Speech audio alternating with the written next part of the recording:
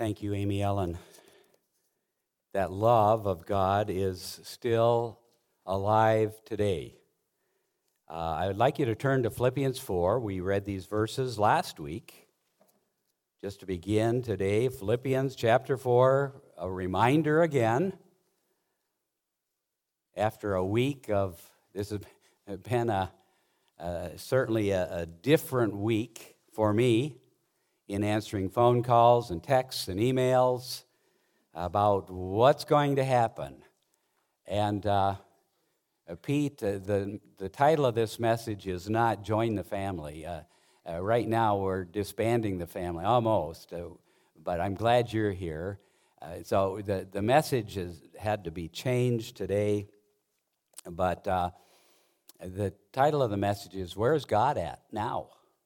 Where is God now? You can write that down in case, if you want to have anybody turn there, go to our webpage this week, and it's entitled, Where's God Now? Philippians chapter 4, beginning with verse 4. Rejoice in the Lord always, and again I say rejoice. Let your moderation or gentleness, I hope we're gentle, be known unto all men. The Lord is at hand. Where's God today? The Lord is at hand. He's right here. Be careful for nothing, or be anxious. Be fearful. Be worried for nothing. But in everything by prayer and supplication with thanksgiving. Have you thanked the Lord for coronavirus? If you get it, you better thank Him for it. If you don't get it, you better thank Him for it. Whatever happens, you thank the Lord. It says you pray in everything by prayer and supplication with thanksgiving. So whatever we're praying about, thank Him for His take on the problem we're praying for. Because His take on it is a lot different than my take or your take. Maybe. Now, maybe it's the same, and maybe you're praying that God will be glorified through all of this, and that God will show, people will see how you respond to maybe a disaster, and they will say, oh, I wish I could respond that way instead of in fear or with worry. That's what he's saying. Hey, we thank Him for it. Let your requests be made known unto God, but with thanksgiving. And the peace of God. People, we need to have peace of God in these times. And the peace of God, which passeth all understanding, shall keep your hearts and minds through Christ Jesus. Finally, brethren, here's some things to think on. Whatsoever things are true, whatever things are honest, whatever things are just, whatever things are pure, whatsoever ever things are lovely, whatsoever things are of good report, if there be any virtue, if there be any praise, think on these things, and the peace of God will fall upon you, is what he is saying here in this passage. We need the peace of God. People need to see the peace of God from someplace in times of turmoil. Where is God? Where was God when Paul, in Acts chapter 27, and we're not going to turn there, but in Acts 27, a storm comes. They didn't take Paul's advice or Paul's counsel to sail. They decided that they would lay up in another port, and they didn't take Paul's advice, and now they're in the middle of the storm, and Paul says the storm is going to tear the ship apart, but be of good cheer, because God is here with us, and there's not a man on this ship that is going to die. We're all going to make it to shore.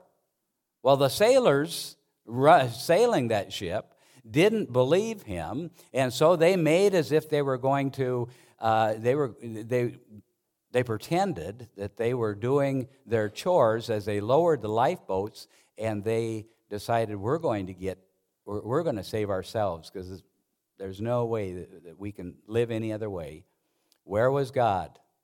Paul says, cut the lifeboats free because if they flee the ship, you're going to die. God's plan is to let everybody on this ship get to the island, not by their own strength, but by God's strength. And where was God? Right there with them. Where was God? In John chapter 6, and we study that in our small group this morning. Be anxious for nothing. Just getting into that. A good lesson today. The disciples say, what are we going to do? How can we feed all of these people? Jesus said, I want you to feed all these people. We can't do it. There's no way. There's not enough money in the bank in all Galilee to be able to buy enough bread for 5,000 people. Well, what do you have? Well, let's count. And as this is Max Lucado is kind of directing our class thoughts, he said, let's count and see what we have. Okay, we've got how many loaves here? 1, 2, 3, 4, 5. Oh, maybe I miscounted. Let's see. 1, 2, 3. How many fish? 1, 2. Oh, did you miscount? And they counted 7. 5 loaves, 2 fishes. Where was God? Standing right next to them. But they didn't count on God. They didn't count on him. Where is God at now? Is standing right with. If we're believers in Jesus Christ, the Holy Spirit has come and is indwelling us. And so where is God right now? He is within us in the form of the Holy Spirit. And but the disciples forgot that and they became anxious. We can't do this. It's because they should have counted to 8. 5 fish, 6, 7, counting the 5 loaves, 6, 7, counting the fish, and Jesus. They should have counted to 8. They didn't do that. You know, if you don't count Jesus, you're going to be fearful. You're going to say, what's going to happen? For a half an hour on Friday night, I became anxious. I was into it probably 15, 20 minutes, and I'd already reached the point that I was going to have to get up in the morning, go to the gas station, fill all my gas cans with gas, because we're going to lose our house. The only thing we're going to have to eat is what we can grow in our garden. So I need to be able to run my rototiller. I need to have run my chainsaw so that I can clear some land. And I need to have some bullets so that I can get a deer. I was about 15, 20 minutes into my anxious. And then I thought, well, where's God in my picture? Well, God is within me. The last thing that I need to show to people is that I am anxious. I should not be anxious. Why should I? And so I finished it out, and I said, thank you, Lord.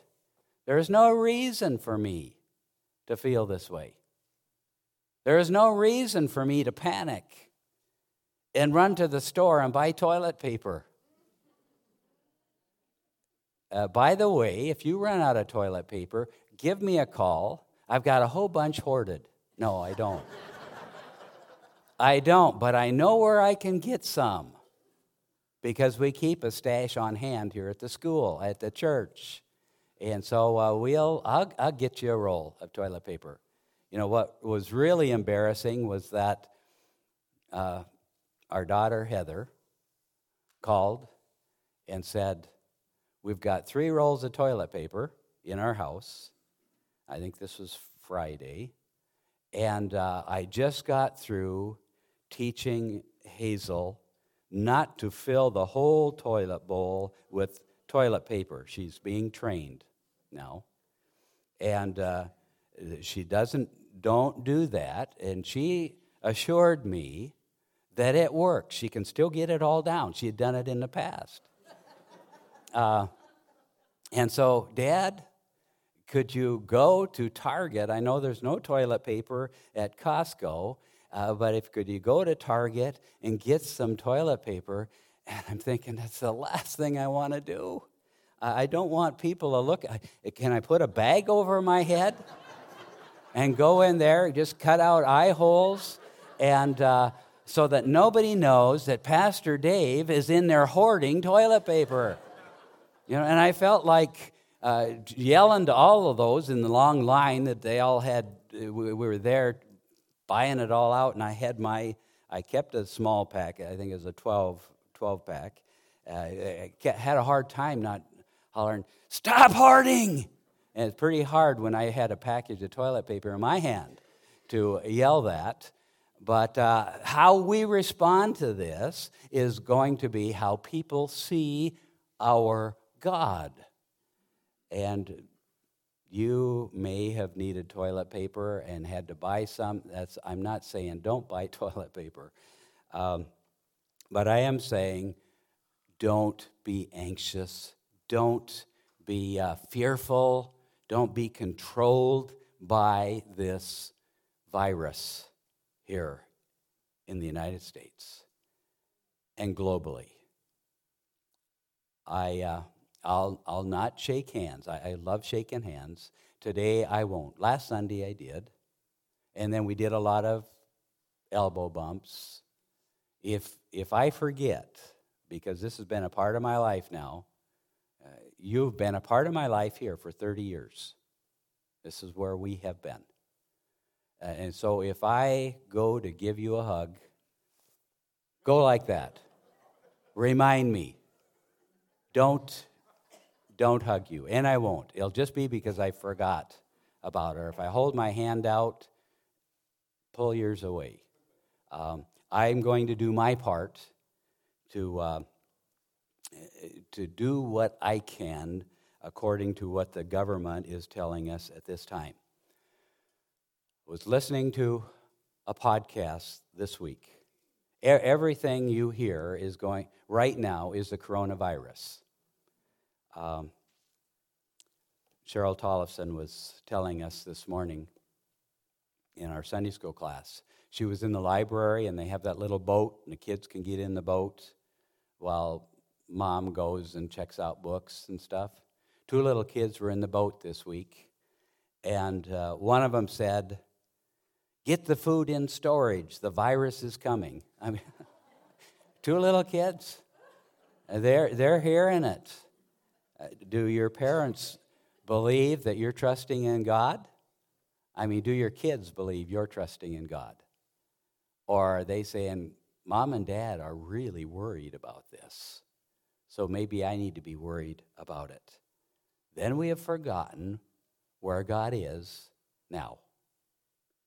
He is with us. As he leaves in Matthew 28, he says, "And lo, I am with you always, even unto the end of the world." Even through the coronavirus, I am with you. Where is God at? Listening to a podcast by John Piper, and it caught my attention right away, and I began to jot down notes. And so what I am giving to you this morning in the next 12 minutes is something that Pastor John shared on the podcast, only in smaller words, because Pastor John uses big words, I use little words. So you're going to get it in little words. What is God doing through this virus? Where is God now? And I can go through the statistics that he gave, but those statistics are, although they were given on Friday, I think, they're blown away already, all the statistics for that. But there's a lot of speculation, a lot of panic, a lot of stock market fluctuation. And during this time, it'd be easy for us to lose our faith in God or just forget that God is here. He is with us. He is in charge.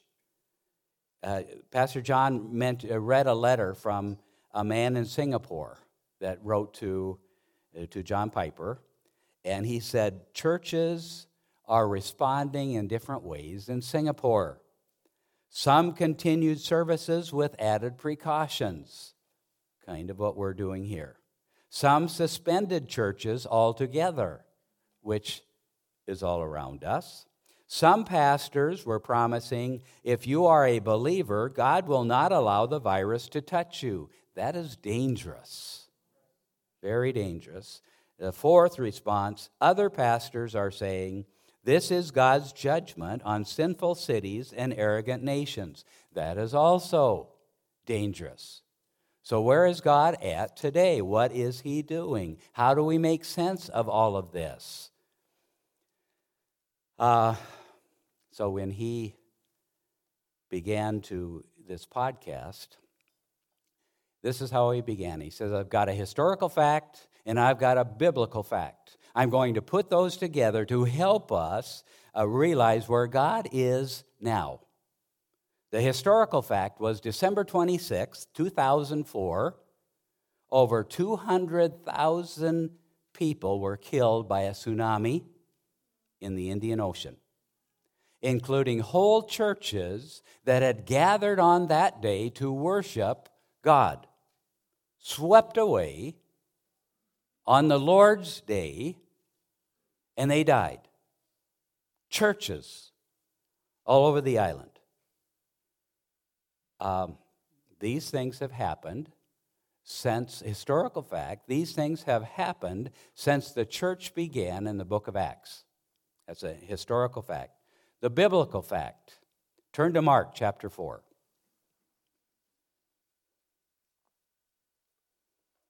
Mark chapter 4. And whether you get there or not, I'm going to just maybe summarize some of these things. But verse 41, they've just come through the storm out on the Sea of Galilee, the disciples. And Jesus just stood up in the boat, and he said, peace, be still, and everything went calm.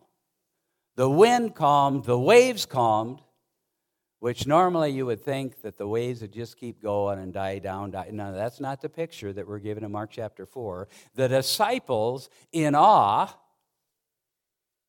that they feared exceedingly, and said one to another, wow, what manner of man is this, that the winds and the waves obey him?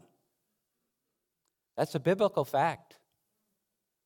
Our God controls the wind and the wave and the coronavirus and any other disasters that we might face. God could have stopped that tsunami. Why didn't he? Where's God now? Think about that. Hebrews 13 says that Jesus is the same yesterday, today, and forever. He has not changed just because he now sits on the throne next to his Father in glory. He still has the power over the wind and the waves and diseases and disasters and whatever happens. And I know you've got friends that you work with that say, well, where is God now? My God would never allow this kind of thing to happen. And they're telling the truth. Their God wouldn't. But then they don't have the God of the Bible. But we do. So where is God now? Jesus could have stopped that natural disaster in 2004, but he didn't. Jesus is all-knowing. Omniscient is a word we use for that. He does have all authority. He is sovereign, has all authority over all of his creation, not just upon the United States or upon the globe called the earth, but over the stars and the galaxies. And when we fear that an asteroid is going to enter our orbit and wipe the earth out, we say, our God is sovereign. We have a picture of what I think are asteroids in the book of Revelation that will fall into the sea and kill the fish. I think a third of what it says, the fish in the sea are killed. He can do that. He is sovereign. He is all-powerful, omnipotent. He's in charge of natural and supernatural forces, all natural and supernatural forces in this world and in the world around us. He knows where the virus came from. He knows where the virus is going to wind up. And he is in complete power. He is in complete control. He can restrain it or he can not restrain it. Neither sin, nor Satan, nor sickness, nor sabotage is stronger than Jesus. A quote from that podcast. Nothing stronger than Jesus. He's never backed into a corner. He's never forced to tolerate what he does not will. A quote from John, Pastor John. Psalm 33:11 says, "The counsel of the Lord stands forever. The plans of his heart to all generations." They stand forever.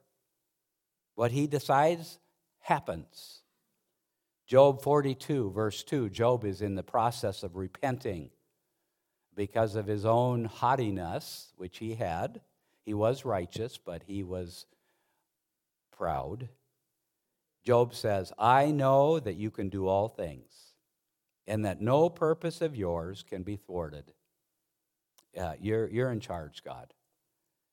He was right, and he's still right for us today. So how can we make sense of this?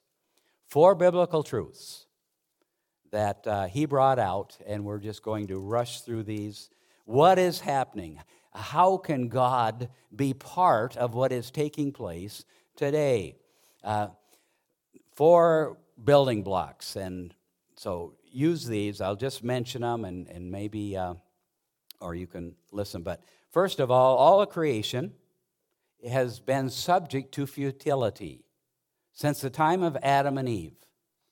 Because sin entered into the world through Adam and Eve there, then everything, including our bodies, began to experience futility.